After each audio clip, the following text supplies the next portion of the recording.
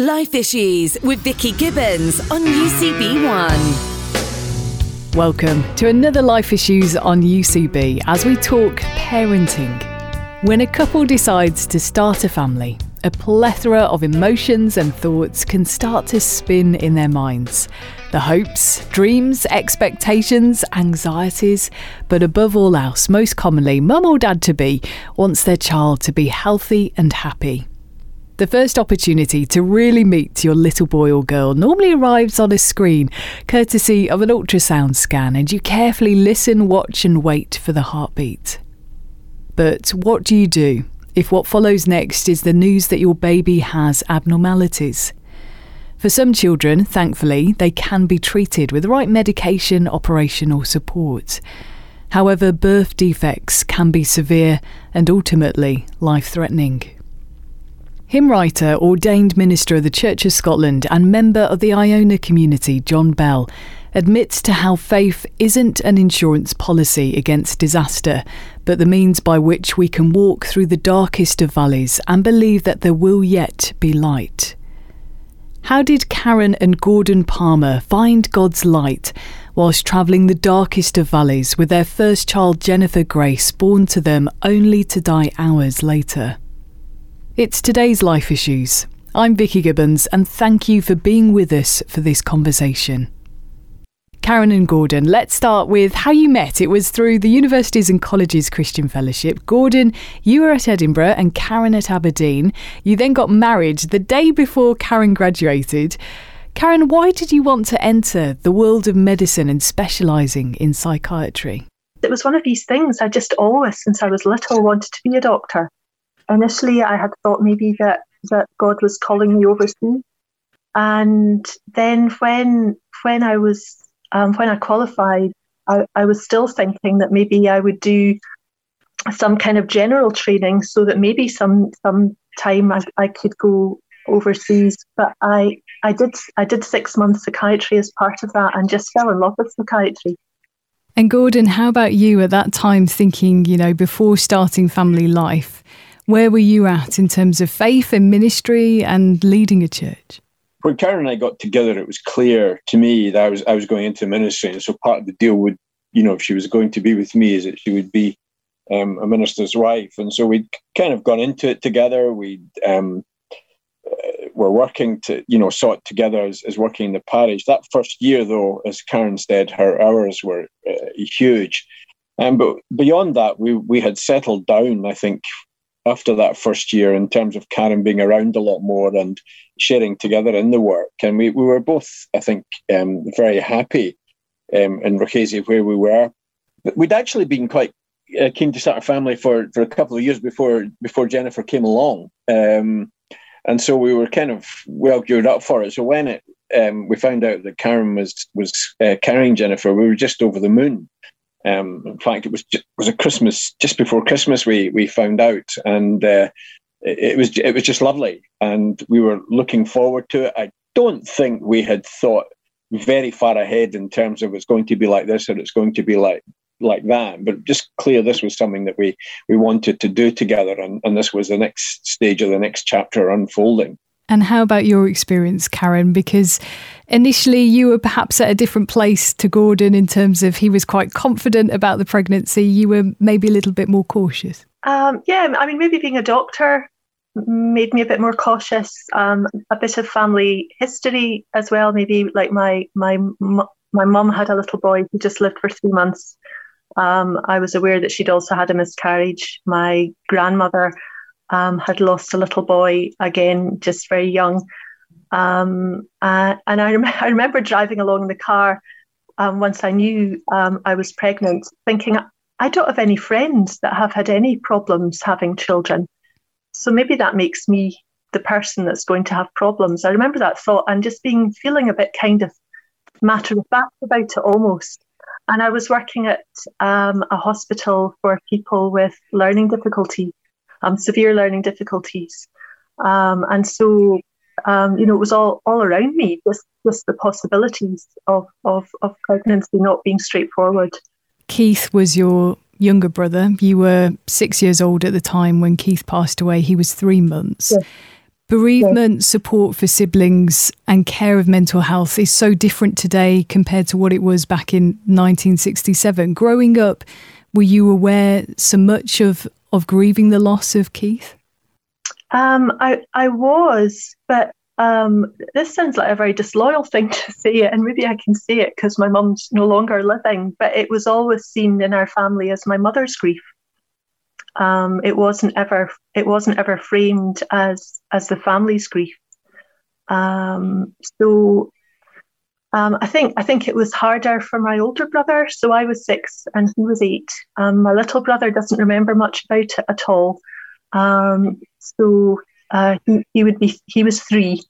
So he really has no memories of it. But yeah, no, it was like and I think probably it was the effect of the grief on my mother also that was a very frightening thing for me as a child. It felt like the world was ending because my mother was so distressed, and there was never anybody really to talk to me about that. And actually, that wasn't unravelled for me until many years later, through going to Cruse bereavement counselling for 6 sessions. And the person that referred me there thought the problems I was having at the time were to do with Jennifer.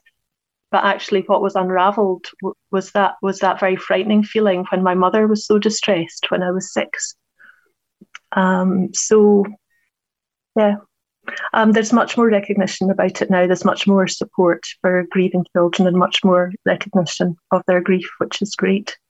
And it's something we'll come back to in a little while. Gordon, I was really struck in reading the story of Jennifer, how her story echoes Jesus' story. You start off with celebrating her potential arrival, hearing the good news at Christmas, and then how things dramatically change in the run-up to Easter and Holy Week. Take us to what was happening in and around that time. Well, it was the Monday of Holy Week, and Karen was off, and Karen said that she was uncertain about the baby. She hadn't felt the baby kicking and so on. And we just went to the hospital just to check. And I suppose still at that point, I'm still thinking Karen worries more than I do. This will be Karen being very, very concerned. And it was then that at the hospital, we got the news that, in fact, there was something very badly wrong. The doctor said that he didn't think that Jennifer would go to term. And he gave us a few days space to decide, talk through what we were going to do. He was absolutely great. But yeah, that Monday of Holy Week was when we found out that something was very, very wrong. And in our local church for a few years, this hasn't really been a Church of Scotland practice widespread, certainly not in the early 90s, would be to have a service every night in Holy Week. But we did. And we divvied it up between different folks in the congregation. So both Karen and I were going. Karen had been involved, I think, in preparing the service, but wasn't going to be delivering it because of what we just found out. So she had a hand in shaping the service. And we were just very aware of just going through the pain and the suffering of Holy Week and Easter at that time. Karen, what about your response and where you were at? Because presumably you had this family history. You were trusting in God up until that moment that actually things would be healthy and all right for the baby. And then suddenly we're at this time of approaching Easter where we know Jesus conquers the grave, defeats the sting of death. And you have this prognosis that you're unlikely to go full term. What was your reaction? I mean, the promise of resurrection we didn't get there until the Sunday of at the end of Holy Week. So I suppose where I was in that was just at the beginning of Holy Week and the service that Gordon's talking about. I just think it was amazing. It blows my mind still to think about it. there were words, there was a refrain that we had put in for the service for people to say twice during the service. And it was a paraphrase really of Hosea 11 that the Wild Goose worship group had put together, where it's God saying, "How can I give you up? My love for you is too strong. I'm God and not man." And also the theme for that service was good news for the unimportant. And 3 times, we used a lot of responsive readings in Rochesi, 3 times the congregation had to say, "Thank you, God, that all of us are important to you." And it just was astonishing in terms of God saying, I know about this child, and this child is really important to me, and I love this child, and there's no way I'm going to abandon this child or let her go. So having that on the Monday of Holy Week, nothing else kind of mattered, really. And I know that sounds a bit strange, but the fact that God loved her and that God had organised all of that for us as a really blatant message that we just couldn't miss. That was a huge strength through the whole pregnancy. And we knew that day that she wasn't likely to live. And over the next 3 days, we gradually came to terms with it, and that was before we got to Easter Sunday. And so the promise of the resurrection then was the promise of a future resurrection. It wasn't that, this is something that's promised and we're not getting it. It was definitely that the strength from Easter Sunday was knowing that death isn't the end. Karen, in the book, you explore about going to visit Gordon's parents and them asking the why question, which is perhaps so familiar for other couples who find themselves in that situation. The why is this happening to us? Could we have done anything to avoid it? Were those kind of questions not also running through either of your minds? Not really, to be honest. And I mean, Gordon's explained it before in terms of where we were living, because we were living in an urban priority area with very remarkable people who had coped and were coping with multiple tragedies and difficult situations. And so people around about us had gone through, amazing suffering and still were. And they were the people who were part of our church. And who formed our church, and so we didn't somehow it didn't feel a relevant question to ask at the time, because suffering was just part and parcel of life for the people that we were with. Just that the why me became quickly why not me. I think Karen said their context very much meant that we were working with folks in incredible hurt, and there's a sense in which I found it almost offensive to think that we should be somehow exempt from that. So it was very. I think that probably the context made it a lot easier. And in those few days where you'd obviously had that initial prognosis, you then went away from the hospital before going back to see Dr. Matthew, who sounds like a remarkable doctor that you were in the care of. You had a cascade of prayers and support from a whole network of not just the church, but family and friends as well. It was something that you decided to go public about and share what was happening. Some perhaps would close doors and shun people away, but you chose not to. Yeah, I mean, everybody's different. So I think because we did that doesn't mean that that's what everybody should do. But that just seemed a natural. It was a cry for help, really. We knew we needed prayer support, and so we wanted as many people as possible. And it was a cry for help, but also it was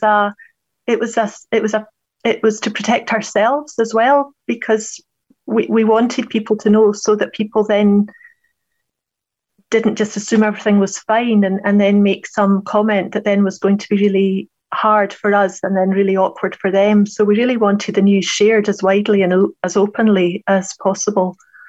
And it wasn't easy to explain what was going on. You talk a little bit about, she wasn't sick, but then it felt strange using that word abnormalities. help us understand a little bit about what were the challenges that she had. Various nicknames, Butterbean, Whoosh Whoosh. Tell us about what were the huge challenges that she was facing. In terms of what had been seen in the scan, the main finding was that she didn't have very much fluid round about her. And the amniotic fluid protects the baby, but also it helps the baby's lungs and kidneys to develop. So that was the main thing. And then there were a variety of other things, just slightly not quite right shaping of different parts of her body. There was an arm that where the hand looked clawed and it looked as if the arm was useless. There was some slight abnormality in the lining of the brain, the tissues surrounding the brain. So just all these wee bits and bobs. And the doctor, whose name, I had to use Dr. Matthew for the book, but what he said was there was nothing major to see, but just lots of little things that all added up to something very big. But all the words that he used were very clinical. He knew I was a doctor by this stage. And so he used clinical words to me, and those were the words that I had then. And if I used those words to other people, it made me seem very cold and detached. So that in terms of my work colleagues, some of them just took it for granted that I would have a termination. They didn't even ask. But if we used other words, then people would say, "Oh, it'll be fine," or "What treatment can you get?" Or it was just really difficult to explain to people that there was nothing that could be done. Was that a hard line to walk? Because I imagine within church community, church family, friends, they would have potentially been praying for her healing and recovery. The hardest bit for me was I was at a conference for folks who were fairly recently into parish ministry, and one of the speakers at the conference was someone who had quite a well-known healing ministry in Scotland. And I remember speaking to him after the session about whether he'd ever prayed for the unborn. And so we had a conversation around that. He was helpful. He had prayed for the unborn. He was cautious in terms of, I'm not just going to jump in and do this right away, lay hands on your wife, can I come tomorrow kind of thing. He was much more cautious than that. And during that cautious conversation, I had a strong sense of, we're not after this. Somehow it's not right. I did not feel that I had the faith to. I didn't feel that it was right in any sense for us to expect some kind of reversal of the diagnosis. Just no sense of that was something that we should be going for or looking for or expecting. And Karen, after that first appointment, it wasn't that you had spoken about termination at that point, but you had been given an option of some kind of test. Help us understand a little bit more about what CVS is. Amniocentesis, which would be the normal test to see if there's any chromosomal abnormality, is taking a sample of the amniotic fluid. But chorionic villus sampling is where they actually go and they take a little bit of the tissue. I mean, this is a long time ago, Vicky. I'm not remembering properly, but I think either from the placenta or from thereabouts. So not touching the baby, but obviously there's less fluid. You've got a needle. You're taking tissue, which is a bit more tricky than taking something from a big bag of fluid. So there's a slightly increased risk of spontaneous abortion, spontaneous termination of the pregnancy with chorionic villus sampling. I mean, people still have it done, and it doesn't always cause that, but there's a slightly increased risk. And doctor had said he thought it was important that we have it for the sake of future pregnancies. He said, so that we would know what we were dealing with. And that seemed very sensible on the Monday. And I think what he gave us in terms of the 3 days was a great gift and actually incredibly unusual. I didn't realise how unusual it was until afterwards, that many people don't get given that 3 days because your thinking's not right. Your head's your head's not straight when you get that kind of news, because you're shell shocked. And suddenly being given decisions to make on day one of hearing that kind of news is isn't fair, really, because people then make decisions that they later horribly regret. And I've met people that have horribly regretted decisions that were made that quickly. But we were given 3 days, which doesn't sound like a lot, but actually that was huge. Karen, from obviously going back to the hospital, deciding against having CVS, then what happened for the rest of the pregnancy? Because it's a weird dynamic of knowing that at some point the worst could happen. You might not go full term, but obviously also hoping that you might reach that milestone. Well, that's right. The great hope was that we would get to meet Jennifer. But at the same time, I was anxious, just about my physical condition, just because because doctor said that he felt the pregnancy was not likely to go to term. He thought it probably wouldn't, and I'd not had a miscarriage before, and I was scared, I think, really, of what that would be, and so. People didn't leave me on my own. I was either at work, driving to and from work, which was a bit of a commute, but I was generally looked after by, there'd always be somebody with me. And when I was on maternity leave, my friends and family made sure there was always somebody with me. I was away at a conference at one point, and so I stayed with friends. It's a long time ago, and it's difficult to remember right back into that. But reading my diaries, I was really well looked after by friends, by colleagues, by family, who just kept me company in case something like that would happen, in case I went into early labour.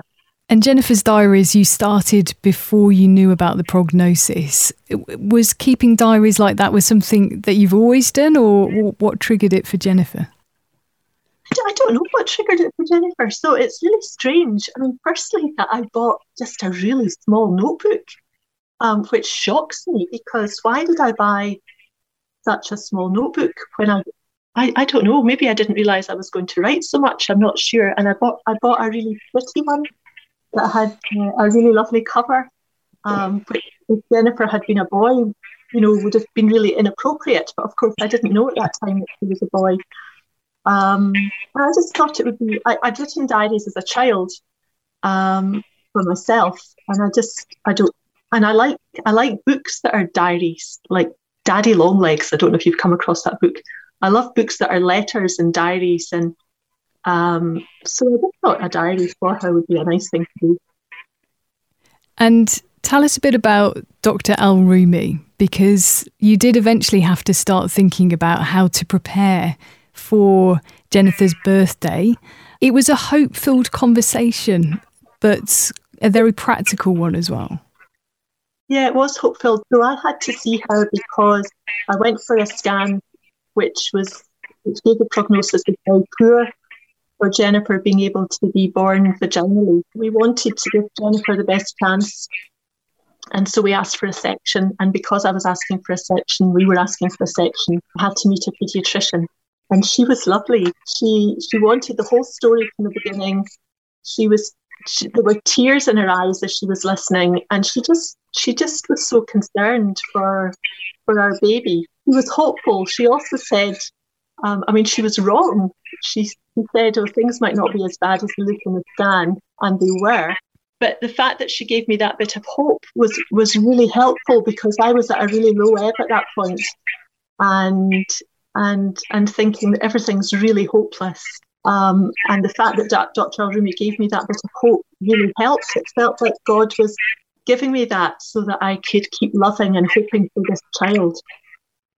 And Gordon, describe to us what happened on Jennifer's birthday. It was Tuesday the 3rd of August. You knew, of course, that this C-section was going to take place. What do you remember of that day? I remember, Karen had gone into hospital the day before. So on the Monday night, I was alone in the manse, and I remember going in to the hospital on the first day. And as I walked up the road to the hospital, I came across a car with a Christian sign on it, and also a text on the back of the car. And I can't remember the text actually. I just remember that being so affirmed by that as I was going there. There was something that was just, a kind of word. I stopped and I wrote a wee note and stuck it on the guy's windscreen, and just continued on. Both sets of parents wanted to come, obviously, and be there for us. So I just remember a kind of juggle of trying to kind of keep everyone in touch. The section, the delivery was very fast. It was the first op of the day. I just remember the only time any urgency came from doctors. He said, reach out and touch her quick before he handed her over to be looked after. We were given at one point just a kind of, this might not be so bad. And at that point, I felt really quite guilty, in as much as I had not really considered the possibility that we might be taking home a child who was severely disabled. I just hadn't thought about that. And I suppose there was about half an hour or 40 minutes where that was kind of a possible outcome or scenario from what we were hearing.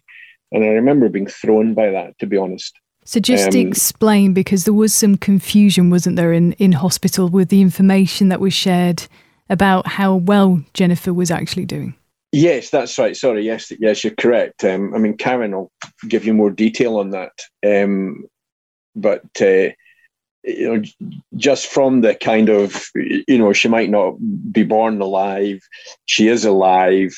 As I say, first, at one point, word came back that maybe some of the organs were not as undeveloped as they had feared, and so maybe this would be a child who would survive, albeit with fairly severe disabilities. So it was when that information was coming over that I kind of found myself thrown for a while. But then quite soon afterwards, on a visit just to the kind of intensive care bit, they were saying, no, it's very clear that it's at the moment it's just a machine that's kind of keeping her alive, and there's no chance of her surviving on her own. Karen, there was a gap, wasn't there, for you as well? You delivered Jennifer Grace, and then it was a while until you actually got to go and see her. Yes, because it was a section, it was about 3.5 hours before I was able to go. And certainly when I went upstairs, it had been one of the paediatricians that had come and said that everything looked actually not bad and everything was operable. So it was really exciting. So I went upstairs thinking this is a baby that's going to live. And it was only getting upstairs and one of the doctors in special baby care coming over that we discovered that actually wasn't the case, that the information we'd been given wasn't right. So so she lived for 5 hours and I was there for an hour and a half, just the last hour and a half. Were you in that moment not angry at the miscommunication and what that meant? I don't remember being angry, Vicky. No, I don't remember being angry at all. I suppose it was the frustrating thing was that my parents left. I think the thing I was most perturbed about was my parents had left the hospital because they'd gone to look at prams. They thought, yeah, she's going to live. Let's go and look at prams. And my dad, who was so upset about this afterwards, my dad thought, well, that's fine. I can go back and chair the church meeting that I was going to be chairing. And so he left Glasgow, and so he wasn't around. So that was awful for him, not being around after Jennifer died. And he felt terrible about that. So, those were the worst things, really. And Karen, you said you had just over an hour with Jennifer Grace. How precious, when you look back on that time, was it for you, becoming a mum at that point as well? Yeah, it was It was lovely. I mean, it feels, I know it was an hour and a half, but when I think back, it felt like an incredibly short time. So some of that time was just us standing, both of us standing, looking at her, and she was in an incubator, she was on a ventilator, she had various tubes.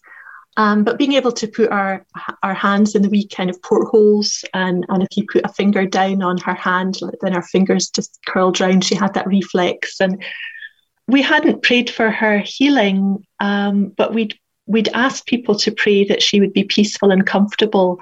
And that was really important because when there's not much amniotic fluid around the baby, as Gordon said, it can be really awful in terms of the constrictions around a baby's limbs. There was no sign of that at all. Her ears were a wee bit pushed back, but her arms and legs moved perfectly normally, and there were no signs of these kind of constricting bands that are somewhere there. And it just seemed a real answer to prayer that she'd been comfortable despite the lack of amniotic fluid, and she just seemed very peaceful. And in the book, you share of your confidence of knowing that she is with God, safe with him, cosy cuddled and whole, you say. And this experience was also a healing time for your mum, who obviously thought a lot about Keith following the arrival of Jennifer. It was amazing for my mum, absolutely amazing, because her experience had been so different. She'd not been able to hold Keith. She'd not been able to sit in the hospital where he was even able to see her face from his cot. And so she was able to come. By the time she came, Jennifer had died, but she was able to come, and she was able to help us dress her. We'd taken some clothes and she helped us do that. And she took the photographs that we've got of Gordon and me with Jennifer. And then she went and I could hear her having a long conversation with the doctors and the nurses about Keith. And the doctors and the nurses were very gracious and lovely and just listened to her talk about Keith. And Gordon, of course, you went on to have a funeral service for Jennifer Grace. Not something that everyone who has been through baby loss or miscarriage always has. Why do you think actually that's such a valuable part of the grieving process? Well, actually, I think, death anyway is kind of intangible for folk. And I at any stage, encourage folks to go down the tangible road as much as they can and find things to remember someone by and keep things. And particularly when life was so short, we had measured, I think, on that during the pregnancy. I think during the pregnancy there was we affirmed Jennifer is with us, in everything that we were doing, because, we weren't sure there was going to be anything much post-pregnancy. And so we had already gone down that road of noting and keeping as much by way of things in the tangible experiences as possible. And in a sense then to have the funeral, I think was another, logical part of that. We also were just so grateful to so many friends and family members who'd been such a support that I think it was important for us and for them, to gather as a community who had been through this together and who had shared this together.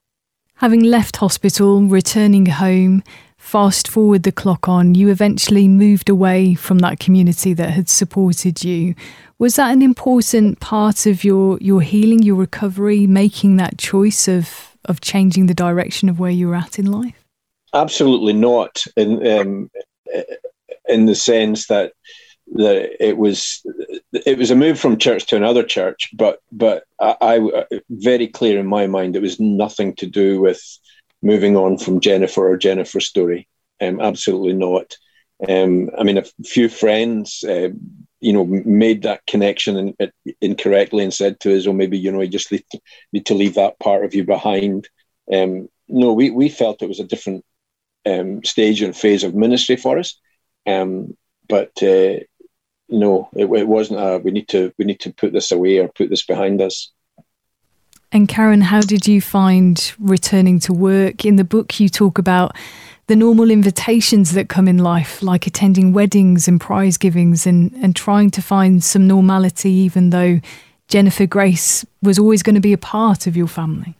Yeah, going back to work was really hard. And I think because I think this is still the case, that people don't like to talk about baby loss very much. And so although my immediate colleagues, the people who were the same grade as me in terms of training, had been really supportive during the pregnancy and had come to the funeral, other colleagues, like senior colleagues, didn't talk about Jennifer and hadn't prepared people for me coming back to work. So the worst instant really was a lovely social worker who at the end of my first day said something along the lines, "Oh, you'll be keen to get home to your bouncing baby." And that was just awful. And actually our relationship was never quite the same again after that. He always felt awkward with me after that, and I thought that was a shame. I went to see him because I had been really stressed, and obviously he had been really upset. And the following day I'd gone and looked for him and had a conversation and said, "No, it's okay, it's not your fault." But there just always remained an awkwardness between us after that, which was just really sad.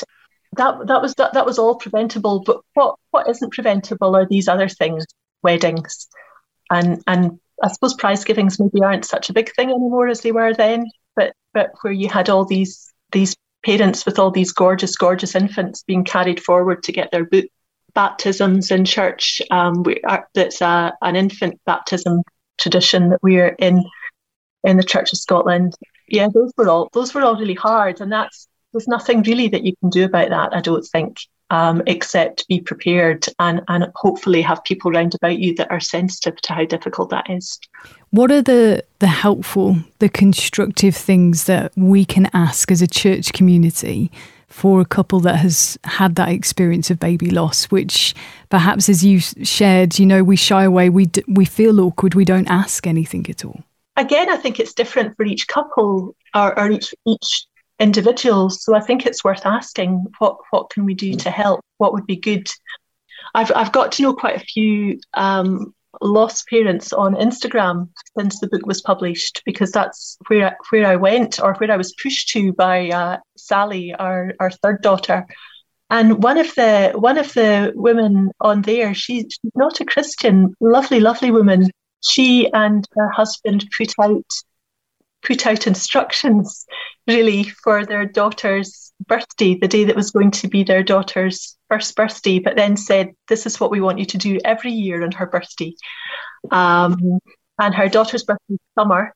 And so she said, "Every year on this day, we want you to treat it as the first day of summer. We want you to eat ice cream, put sunglasses on, wear flip-flops."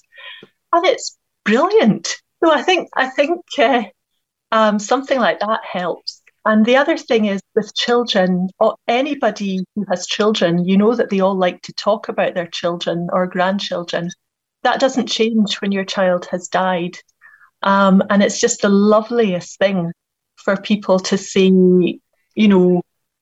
what was she like? Who did she look like? What colour was her hair? What colour were her eyes? Anything at all. Why did you choose her name? That's such a pretty name. Just the normal questions, and I know they're awkward, but it's worth getting over the awkwardness to help people feel less alone. Some of the kind of more general points really ought to be borne in mind. I mean, you should not say to anybody, "I know how you feel." Yeah, and I think that goes for any bereavement. Actually, I think people should just be banned from saying, "I know how you feel." We might know something of what it's like if we've been through similar experiences, but we do not know how anyone feels. And so I think the best thing for folks is to move from the mindset of "I know what this must be like" to saying "I don't know, and because I don't know, I'm going to ask." That would be the best thing. Do you think John Bell's actions, writing the song, A Cradling Song, has helped many more within the church community engage through your own personal experience? Tell us a little bit about how that came about. We know John. We don't know John very well, and it was a mutual friend who lived in Rochese at the time, who missed the funeral because he was away doing ministry in a summer placement. It was he who was having lunch or something with John and was just telling John the story of what had happened. He'd been away and had missed it and was sorry he'd missed it and told John. And John, who has a remarkable empathy for all kinds of scenarios, I think he was on a train journey not long after having been told about her story, and he said the song just kind of poured out of him just on the train. He wrote the words. The tune didn't come till much later, but the words he wrote at the time. I think it has. I mean, I don't know how much of impact it has going on. I mean, it's now in the current Church of Scotland hymn book, actually, CH4. So folks obviously have used it enough or thought enough of it to include it. And I know of ministers who have taken funerals of babies who have read the words at a service. Actually, a year ago, I think, maybe 2 years ago, I was in the house of one of our elders whose sister was a hospital chaplain in Edinburgh, and therefore had, in her work as a hospital chaplain, been through many similar things. And the chaplain did not know that the song had been written about our daughter. Thought that the John called the tune Jennifer, and this hospital chaplain thought maybe that was a reference to Gordon Brown's baby Jennifer, who was just slightly after ours time-wise, and then didn't know that. And then on finding that out, she then quoted the whole of the first verse, just like that, to her sister, just sitting in the room. So this hospital chaplain, who didn't know it was about us or anything, was obviously carrying the words around with her. It's obviously something that she had been doing and using in her work. And that was lovely to hear, actually. Beyond just a cradling song, of course, Karen, you have your article, Peace and Pain, has gone on into so many different arenas to impact people's lives. And I guess that connection with Gordon Brown as well. Explain why you wanted to write that article in the British Medical Journal. The main substance of the journal is academic articles, but they also use what they call fillers, where you can just kind of tell me anecdotes, and they give themes for them. So like a patient that's affected my practice or something or other. So I had just put in this wee personal view. And the reason I did it was because there had been a personal view written by the father of a child who had been diagnosed again during pregnancy as having multiple abnormalities, which is what we were told. And they had opted for a termination. And he was just talking about how difficult that had been, and how they had felt rushed, and they'd been in a kind of conveyor belt. They'd been put in the position of having to make decisions when their minds weren't straight, and they'd been kind of rushed through it. And he just talked about that. And I thought, goodness, we had 3 days, and what a difference those 3 days made. And I thought that was worth sharing.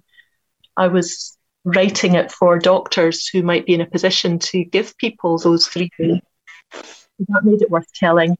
And I also wanted to explain what unfolded through us making a very different decision. And of course, following that, you went on to be a part of more conversations looking into care. You have 2 beautiful grown-up daughters now. Ruth, who of course has started her own family, Sally, an adult too. What is the lasting thought to Jennifer Grace, and what God has taught you, even today, is still teaching you through her legacy? That he's intimately involved in our life, that he's here, and that he loves us even when we're not at all perfect. That message from the Monday of Holy Week service was that God loves people that we view as unimportant, and that doesn't just apply to Jennifer. That applies to lots of us who might feel we're unimportant, or lots of other people that we might view as unimportant. That God loves them and treasures them, but also that he's with us in everything that we're going through. I want to encourage folks to keep on, or finding ways of keep on acknowledging and remembering.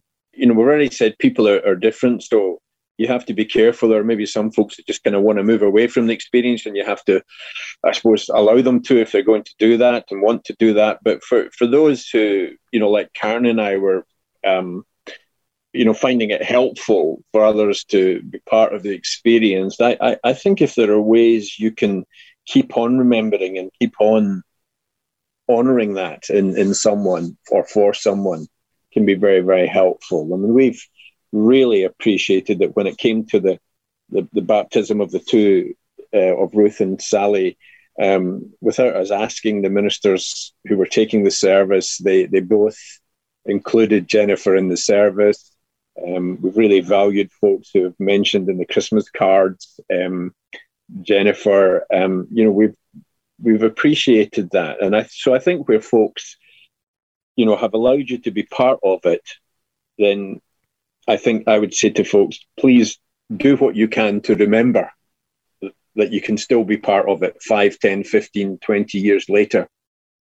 Because another thing that has struck us is that when we went through this and things, so many people have come and said, this happened to me too 20 years ago, 30 years ago, and we're even last year still finding out this about folks, and so people carry the soreness and the dislocation, and a lot of folks who carry that from years gone by when it wasn't talked about and brushed under the carpet, they're still hurting. So I think if we find ways to bring that to the surface for folks, it's important not just to do that and then say, 5 minutes later have moved on from it, but as much as possible to carry it with them. Karen and Gordon Palmer, thank you so much for sharing Jennifer Grace's story with us on UCB. Thanks very much for having us. Thank you. Yeah, thank you very much. Jennifer Grace's life may have been a short one, but God used the waiting for her arrival and her physical presence in those few hours to impact so many people's lives. As Karen has shared, through her daughter, they have received a clear demonstration of God's love and care for the damaged and vulnerable, and of God's intimate involvement with each of us. We've been exploring Karen Palmer's book, which is called Jennifer, A Life Precious to God. It's published by Instant Apostle, and Karen has included numerous links and resources to support anyone who's experienced or wants to understand more about baby loss.